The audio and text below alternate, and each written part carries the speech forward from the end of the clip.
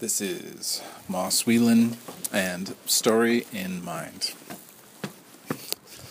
So, I've stumbled on the perfect antidote for the podcast, for topics, and I'm just going to talk about literary devices until the cows come home, which they invariably do. Alright, so the one that struck my fancy, I looked at a list and it was Deus Ex Machina. And the thought immediately after this choice was agency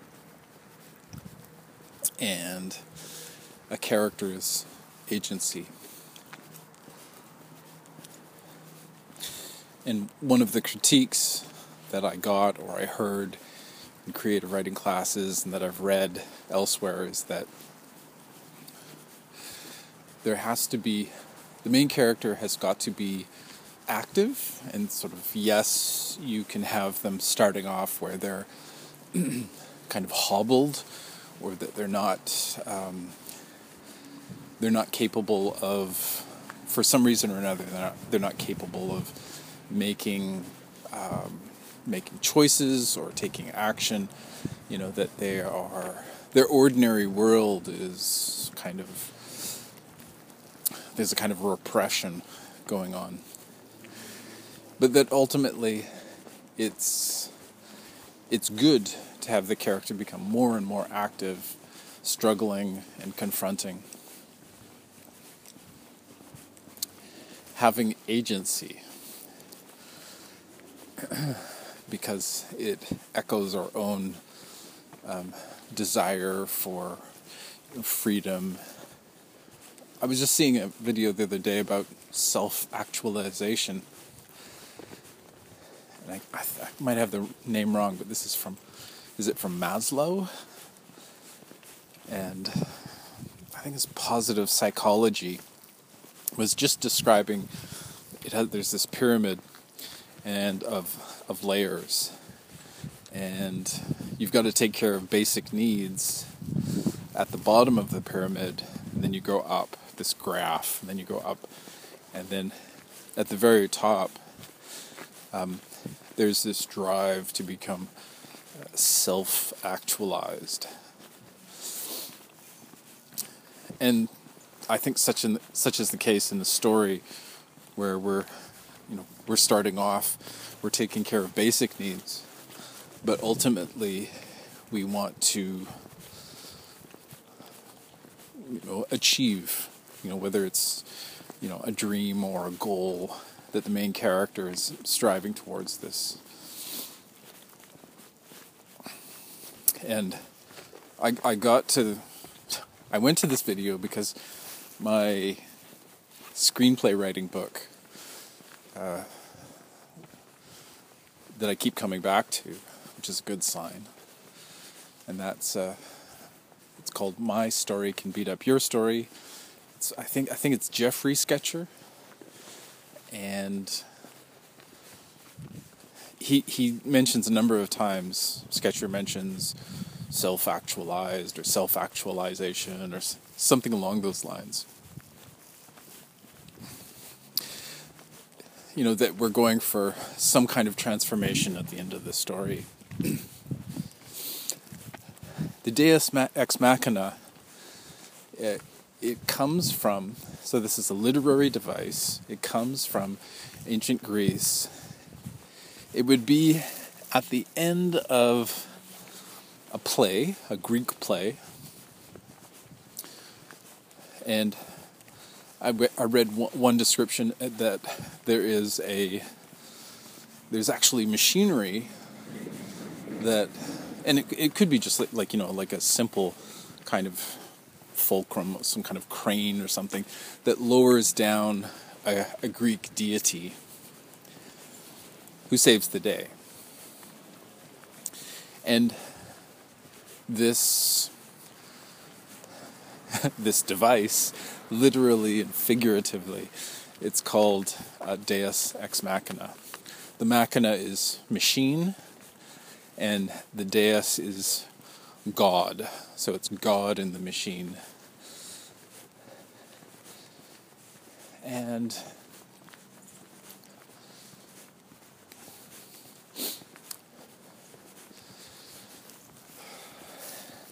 I'm just stumbling over the X in Deus Ex Machina, because I remember seeing these stickers that you can put in your book that said Ex Libris.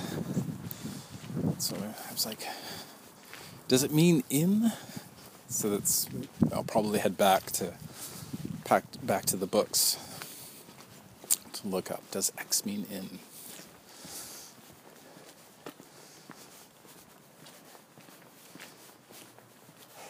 Okay, so it's daylight.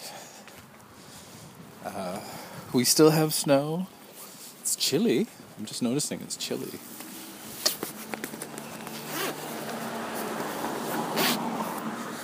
I think my phone will be fine, but I'm just going to put on the gloves.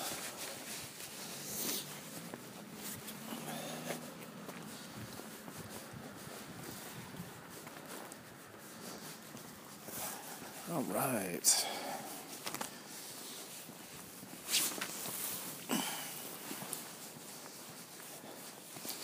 So Deus Ex Machina.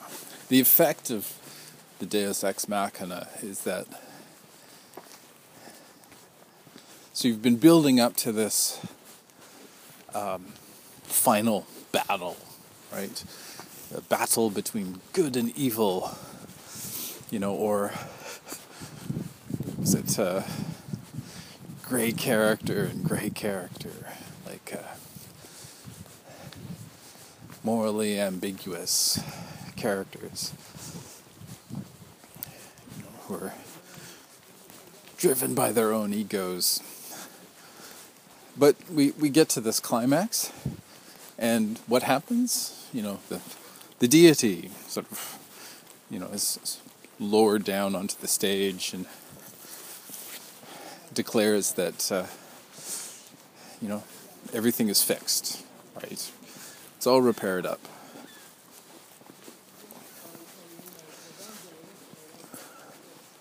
And so thinking about it and going, well, why would they do that?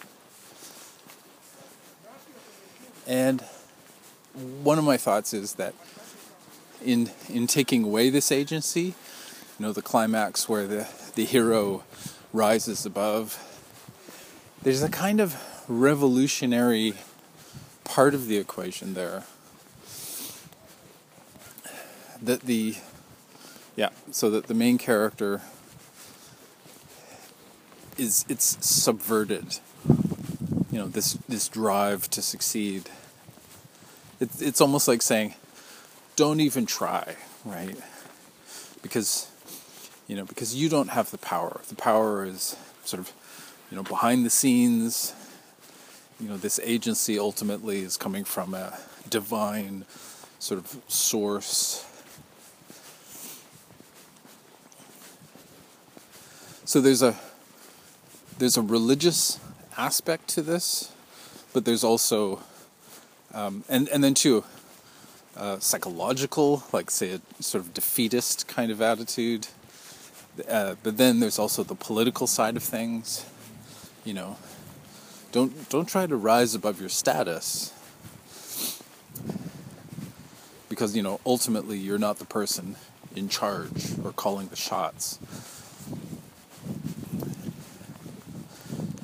I'm reminded of the Fates or the Norns or the Weird Sisters that who are sitting there weaving or concocting around the cauldron. I was just thinking too. Cauldron is very the Welsh, because there's this Gaelic tradition, Celtic tradition of this cauldron of rebirth, there's a huge amount of symbolism.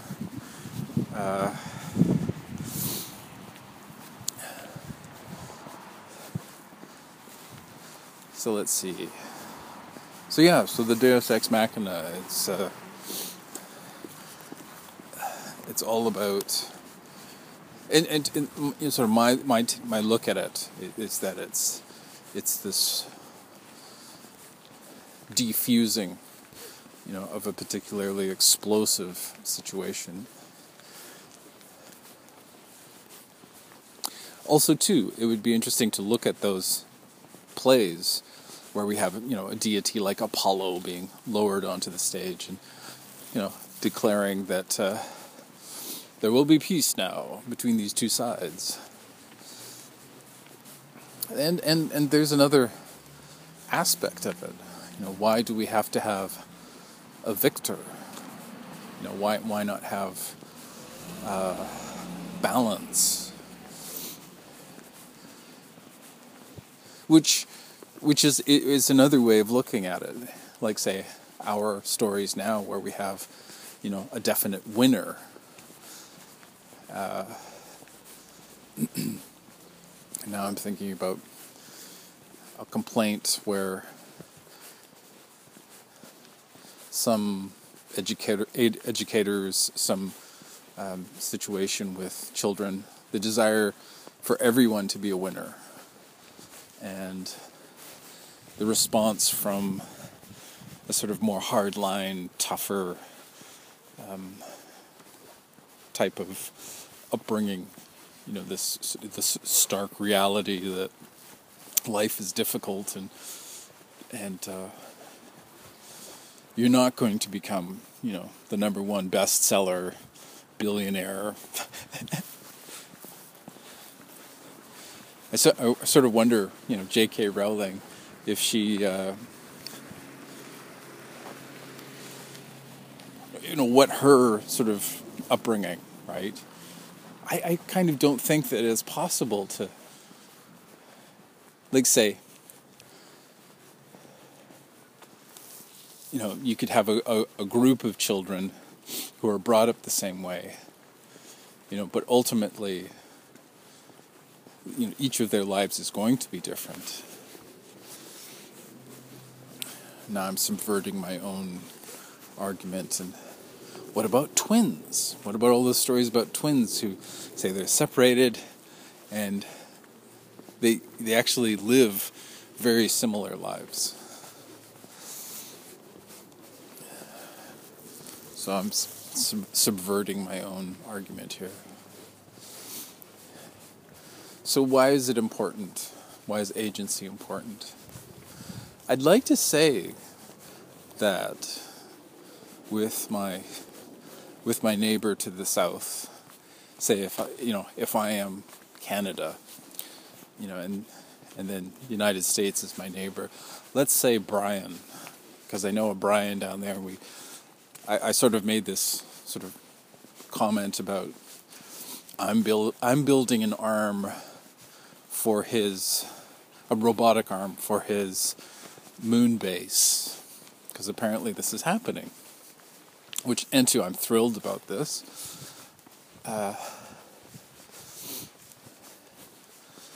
Let's see. It's sort of summing everything up. We become these personifications. I'm Canada, Brian is the United States. And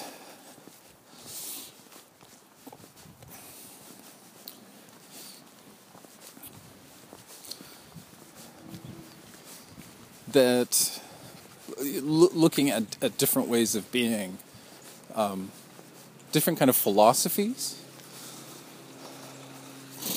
Canada is not the United States. We do things differently. We have a different style of democracy. We have a different way of thinking about ourselves. Small things like 2 languages. There's many languages in Canada, but we have the 2 colonial languages, official languages.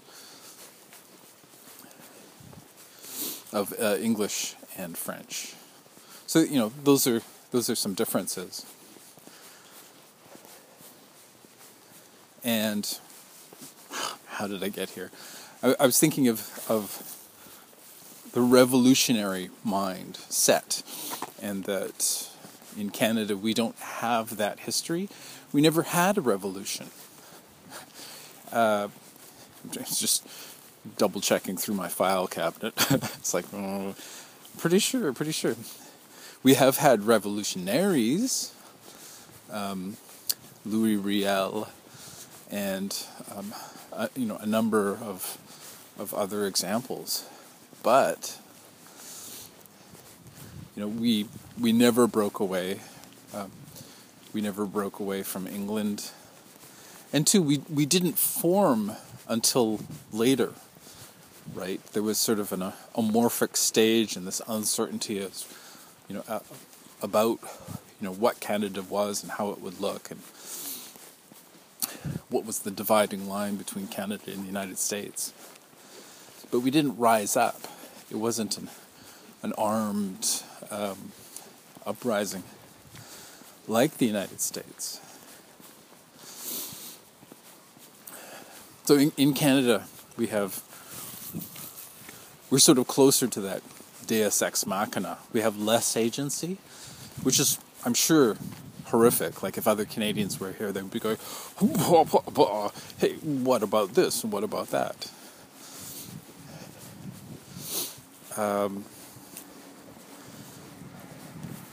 And then on the other hand, looking to the States, there's that sense of agency, sense of identity. I was talking with my manager, might have been yesterday even, or the day before. We got onto the topic of talking about firearms in the United States and why is it so different with Canada. And I started talking about, that they, the people, actually own the country. There's this sense of this desire to protect it because it's yours, versus, say, Canada, where we have less of a sense of that. Yeah, and to degrees, I don't think, every person is going to have a different take on it. There's some people who are miserable up here, and then other people who are, I'm imagining them as sort of sparkly and glittery and happy and content, and, they're perfectly fine with the way things are. So just generally speaking, different types of agency that one has, and two, that one allows oneself and that one is allowed, the restraints and constraints.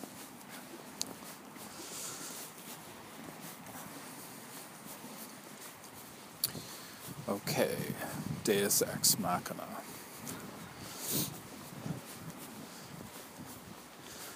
So, I'd like to say that it's something that was used and is not being used now, but it would be interesting to do it now, right? And to say, I'm writing literary fiction, and I'm going to use the Deus Ex Machina, and maybe even I'll title the chapter Deus Ex Machina, so it's really clear, so you're not sitting there going, why is this happening? Why is there this anticlimax? And that's what it would be. It would be, the ultimate subversion of expectations. That you're sitting there going, it's going to end, in this violent bloodbath, and the main character is totally set up. It's not a tragedy, so it's gonna happen this certain way.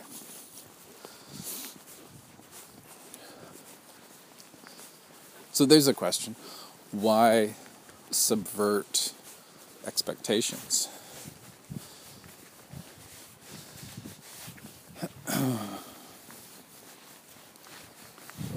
One reason would be to shake things up. It's exciting. It's to get people seeing in a new way. It's revolutionary. Rather than, just giving people what they want. It's saying, well, maybe there's something that you need to sort of, shock you and shake you and break you out of your systems and structures, the status quo. Just this morning I saw a writer on Twitter. Actually, the conversation started earlier, and I'm sure that it's just not, it's probably been going on forever, but I just saw it sort of resurfacing, and it was this question about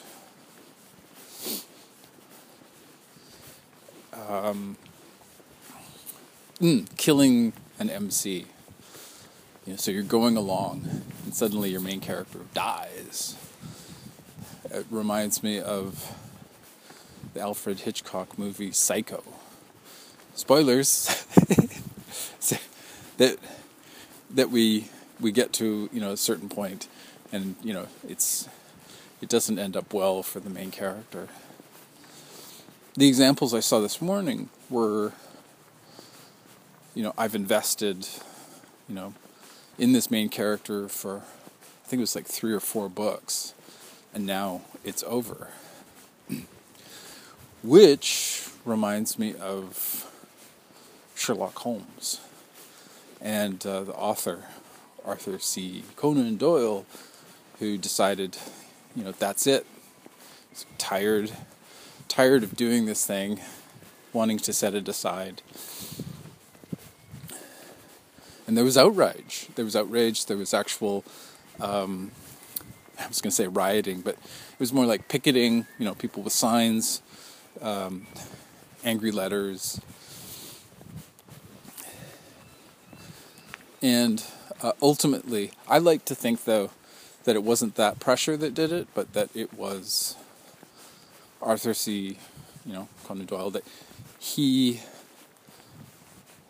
had his kind of vacation, right? He had this thrill, and then, he's on a literal vacation, and he's sitting on, some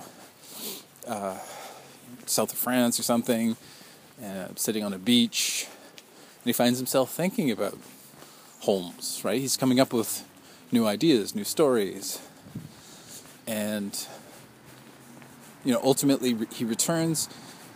Perhaps he's got some insight as well. Post. Trying to think of what kind of side it would be. Paternicide, but it would be killing your fictional characters, your main character. Protagonist side or something. And so he returns. He returns from the apparent death.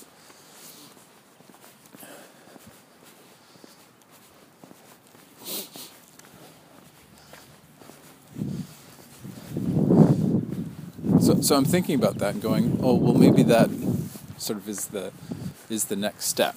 Maybe that's the solution to this conundrum.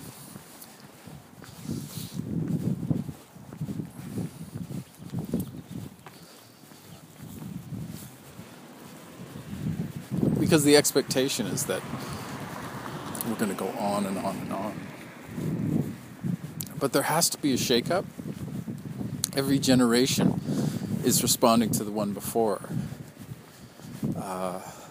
It seems like we go these cycles, of retro and, response. It's definitely the case in literature. Say the classes I took, perhaps it was that I was fixating on this question of revolution, like revolving. but I would read manifestos. And what am I thinking? I'm thinking of the Romantics. I'm thinking of the response to the Romantics, and then the response to the response. So that, we're moving away from the classical. There's this rejection by the Romantics, and then there's this rejection to the Romantics. It's like, they've become, hugely famous, popular, and, we don't want to do that. In the contemporary sense, it could be, the fads and fashions of the day. And then the grandparents listening to the music, we don't like that stuff. But in this weird sort of truth, it's exactly the same stuff. Perhaps say the boundaries have been pushed, say far beyond. But then there will be this retreat from that. There'll be this response. So it's like, we don't like that kind of music.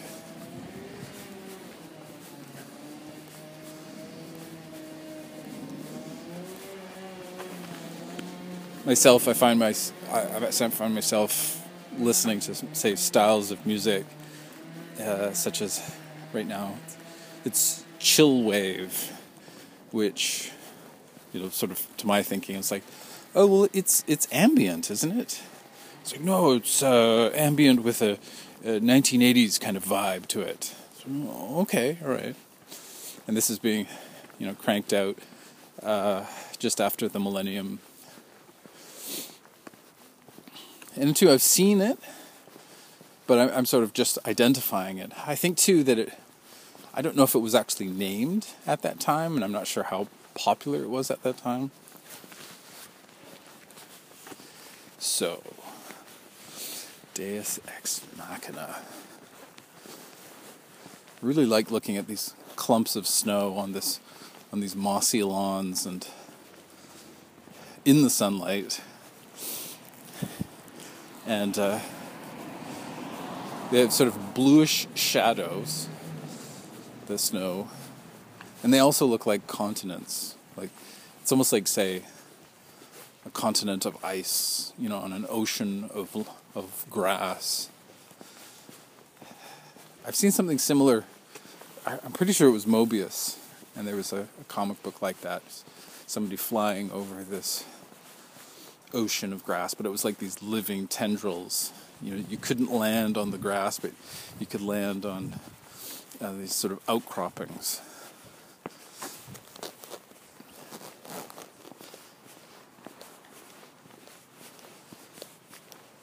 Okay.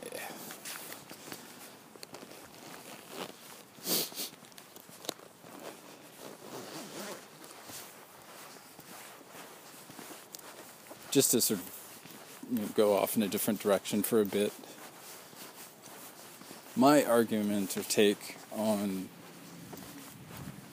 the deus side of the equation is that we're talking about the imagination,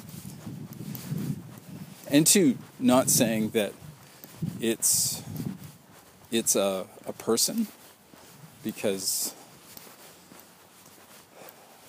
like say human beings are this deus. It's like, no, it's more complicated than that. Say, like, on the surface, it might seem that way, that say somebody is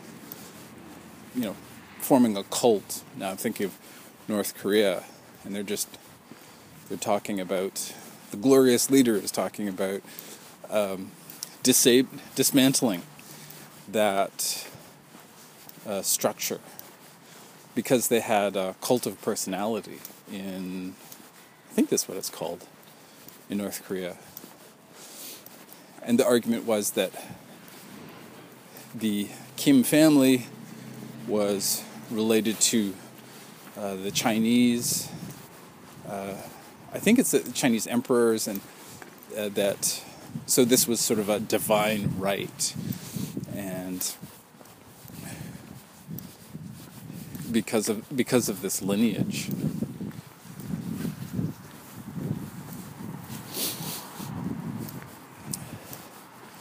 And there's a real world example of agency that has been, your agency has been taken away, and you're expected to worship, basically idolize this human being. And I can say this, but say if you're in that country, you cannot. You'll be jailed. It's not only is it treason, but it would be heresy to suggest otherwise. But here's the leader of the dictatorship saying so, and signaling a shift. One would hope, but we'll see.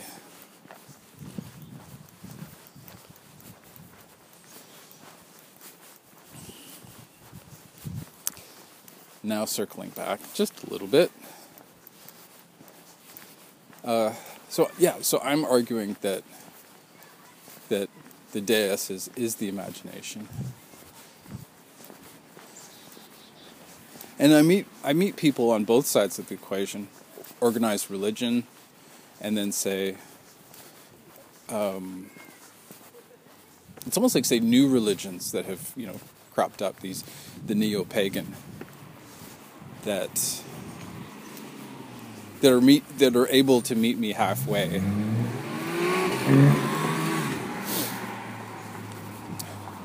It's not quite right, though, like, say, the two sides of the equation.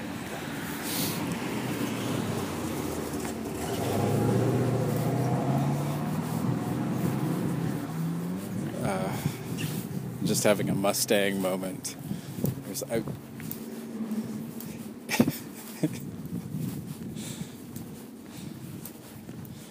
There's another reason not to have a screaming automobile,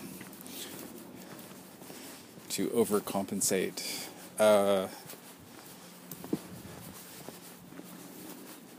Because with electric cars, they're just these, whispers that go by. Not these growling, rumbling, I am a god, right? It's like, with a complex, yes. And what about me? In what way do I do that?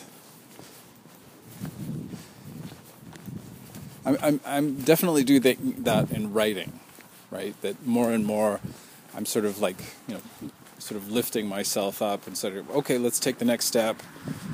Let's do conventions. Let's do a podcast, if that's what this is.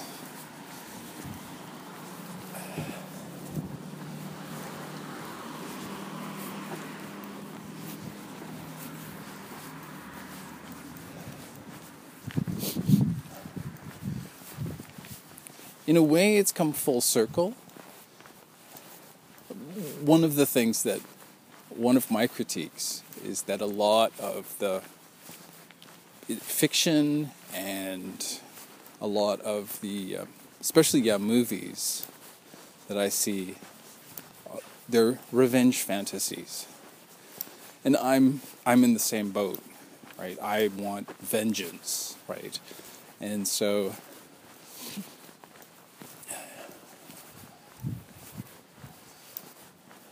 the climax has to do with one side winning over the other side. And two, sometimes, huge death toll, right? Millions, possibly thousands. And the crowd cheers. And on one level, it's catharsis, right? That there's a deep sort of desire, right, to kind of cull the imagination, right? That we, sort of have to sort of say, okay, you are the enemy, and you've done great wrong to us, so we must, fight back and destroy you. Versus, a peaceful, etc., etc. an example would be with Lord of the Rings. You know, I'm not. Don't take this seriously. You know, but what if it was like a, you know, sort of peace, right? Okay, we're gonna make peace. We're gonna sort of inviting Sauron to the table. You know, but that's not the situation. And you know, Sauron is Hitler, right? You know, it's, you know, Poland, then it's France, and a kind of modern day Napoleon.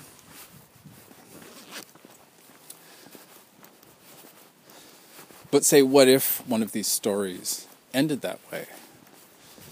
Well, why? Why do it?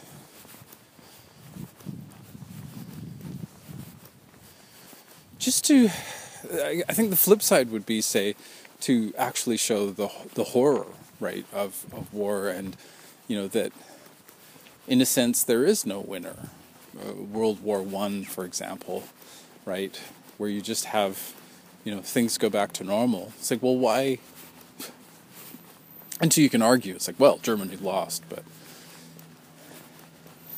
why even do it? Why even start it? Why go? Right? You know, are we so hardwired to, you know, do these horrible things?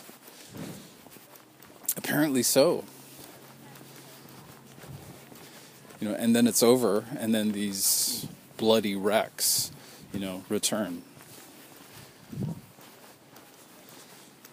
But, yeah, you know, traumatized survivors who were never prepared. You know, they didn't grow up like, say, you know, Spartans, right?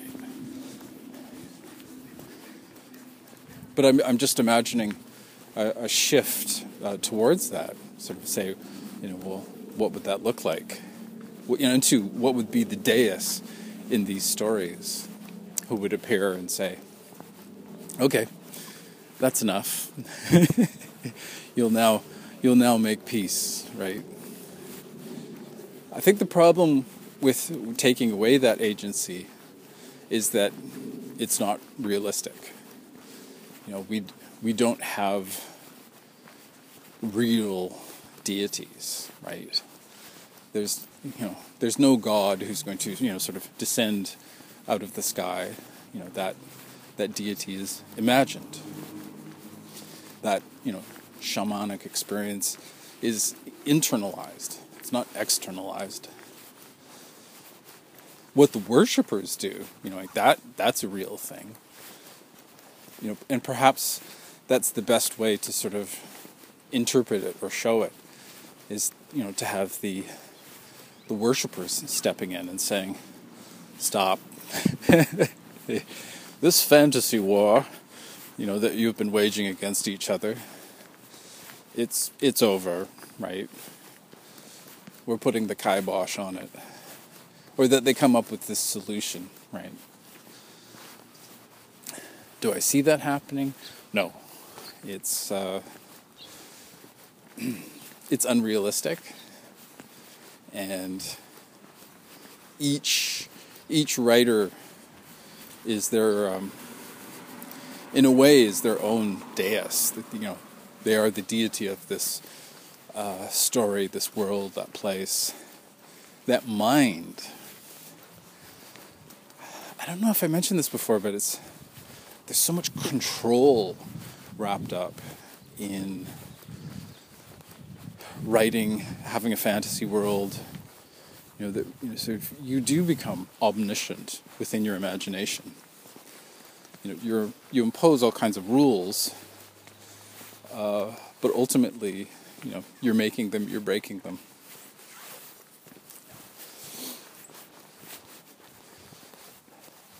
I'm just imagining, right, these sort of a sort of response to the 20th century's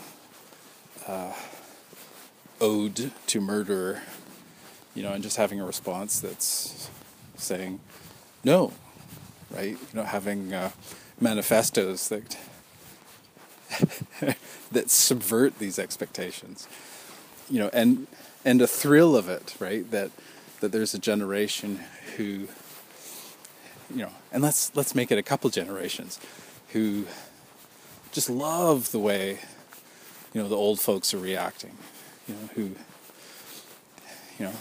in my day, a story would end with a huge shootout and a body count to be proud of. I can't believe these fantasy stories today. Utter trash. And yet, the ethical argument, the moral argument, about how we should be and sort of, here's an alternative. I think that's the thing, is that's kind of for me to write. Now I'm thinking about The Matrix. Because we get to the end of The Matrix, and what is it? It's peace. The conflict that has been raging with Agent Smith. It sort of it supersedes, it takes over, and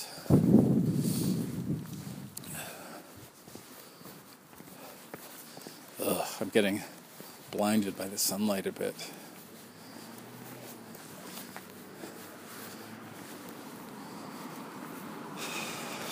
How are we for time? Oh, okay. So we're in the third act, pretty much.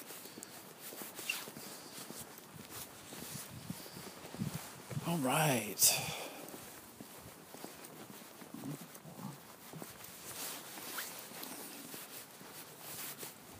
Yes. So we don't see Deus Ex Machina that much. I did see it in a movie title. I think it was just Ex Machina. And so I was curious. I was like, are we going to see a Deus Ex Machina? There was talk of, it did have that kind of feeling about agency. Sort of say, how much rights do robots have? Are they actually, conscious and intelligent?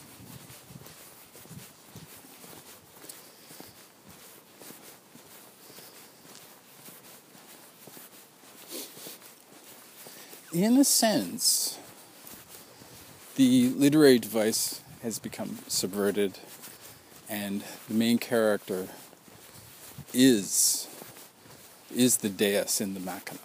That one's civil rights, one's purpose, the ethics, the morality that surround the audience. And two, I'm looking to the United States. We had a thing here. It's actually achieved in here in the version of a state. It's called a province. So in the province of British Columbia, where I live, we actually have achieved a coalition government, and this is provincially, not federally. And there was an attempt to have a coalition government in Canada. It must be about 10 years ago now. But the British government actually stepped in to stop it.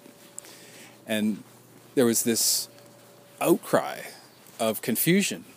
People assumed that the Canadian government was like the American government. They assumed that the Prime Minister had ultimate, say. Of course, it would be a shared, division of offices. Like, so power isn't in one person, that there's a Senate, etc., etc. There's a Congress of a kind, and yeah. And I remember talking with people who were shocked that we didn't have the same government. We didn't have the same power. We didn't have the kind of autonomy that an American does. This was a wake-up for some people. They kind of had been living the American dream in Canada. And I wasn't one of those people. I knew it wasn't that case, but it actually invited me to go back to the books and look at the differences specifically, and it was a shocker. It was a delightful shocker. Where it's like, okay, so this feeling of disempowerment, it's actually true, right? And our actual leader is the Queen. And some, and people will go, oh, poo, Moss. It's like, go look it up. It's walking this tightrope, but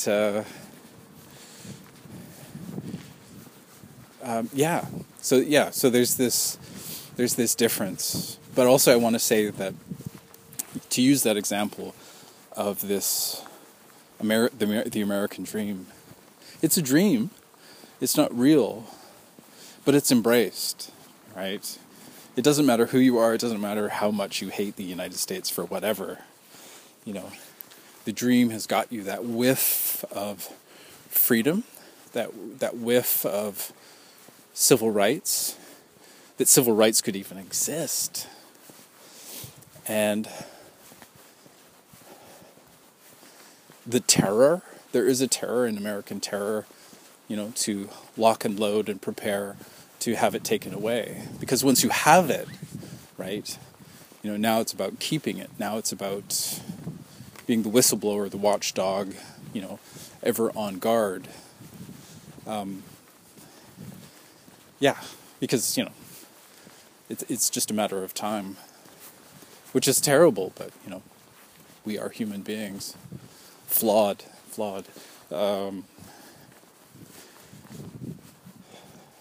And I as well, right?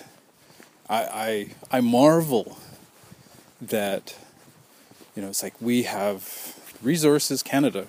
We have the resources, we have the knowledge, we have the know-how, to do all of this, to go to the moon, to colonize Mars, to colonize space. But we don't. We choose not to. We kowtow. Anyways, we bow to the United States. And it's been like that, for years. And it makes sense. But it's a marvel, right? And then to sort of see the United States we're going back to the moon and beyond. This time we're building a moon base. This time we're, heading for Mars. And there's this cheer, right, for human agency. So what? So we just build a robotic arm, right? And, just to be involved in that.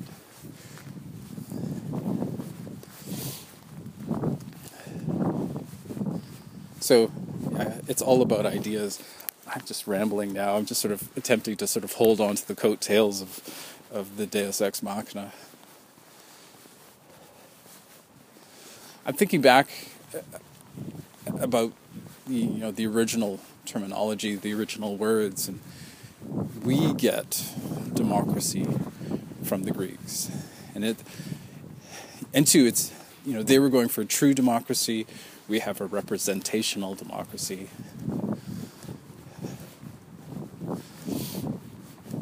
I think, though, too, that the Greek origin of democracy, I'm certain that it's not the first. That say, you go back through villages, and it just seems like the smart thing to do, even to get a sense of, to poll the village, right, to find out which way people are leaning, what do the people want. The chief, the divine leader, whatever, the mightiest hunter, the matriarch, right? It's political. It's all about sort of, say, having an ear and listening in order to keep the established order going, the structure.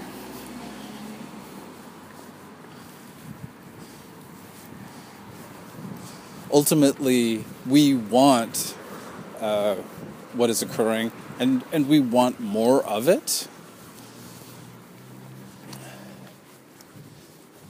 So to have a deity suddenly interrupt this discourse with rights, freedoms, democracy, that's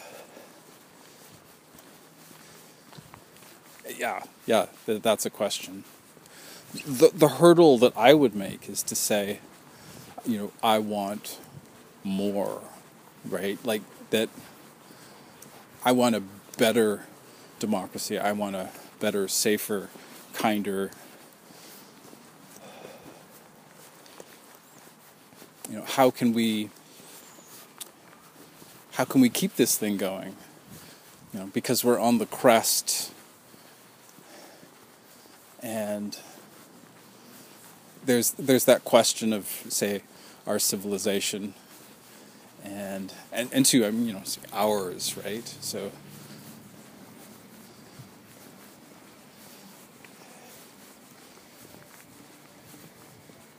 how can we sort of move ourselves away from big business and focus on human beings, and keep away from the left and the right, and just focus on people, making it about people. I suppose the argument for, say, big business and psychotic corporations is that that they are, or that big business is people, right? That it's creating money and jobs, technology. The flip, though, is that it's at a cost. And without regulation, without whistleblowers, they are doing horrific things.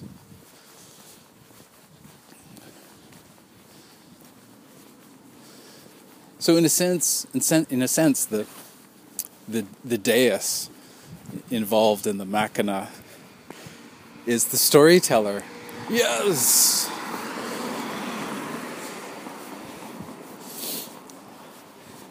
That narrator behind the curtain, that character of many faces, is being lowered down onto the stage, by the machinery, and guiding. These are thinkers. These are philosophers. These are people motivated by compassion and concern, and seeking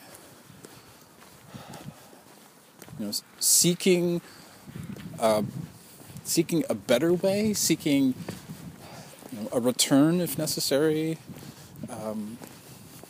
constantly being beacons, one after the other, and passing on the fire, from a million years ago, say,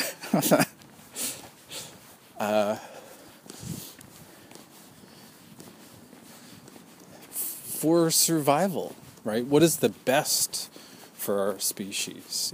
Is this the best way? Because when you open up these stories, that's what we see. We see people wrestling with what's going on, wrestling with big business, corporations, wrestling with wannabe dictators, wrestling with red tape, bureaucracies that, those jaded people who've, they're dead. I mean, maybe they can come back. Maybe they're alive on Saturday and Sunday, but, they've got zombie eyes. So what can we do to sort of bring them back to life? What can we say to sort of make a difference and to, so they aren't, like all those, say, cop shows, right, that show the dangers of, people who, for them that it's a job, those few that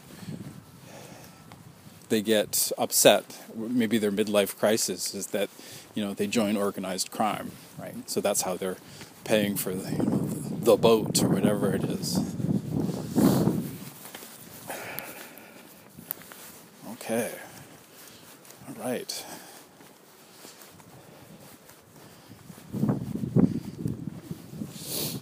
There's 5 minutes to burn up here.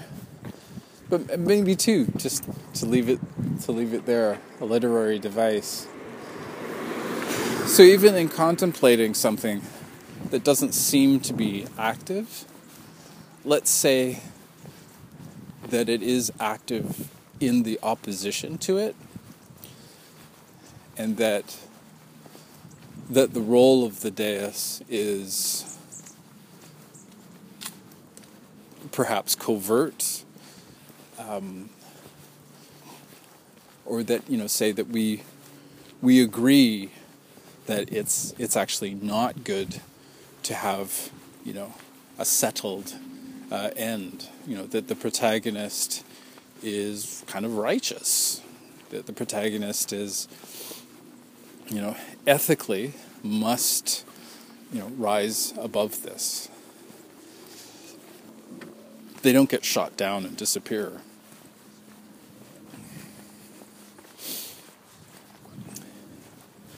And it's pandering, right? It's not just about the love of the money. It's about the love of the audience. And yeah. I'm just remembering when Wonder Woman came out, and there's this celebration, right?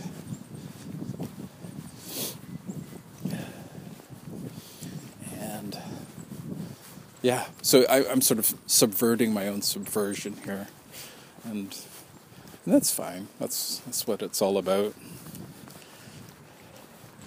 I do like the idea, though, of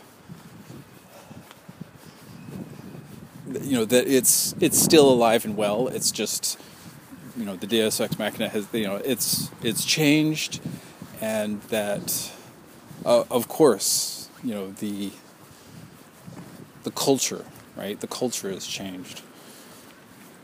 We're not the same people that we were.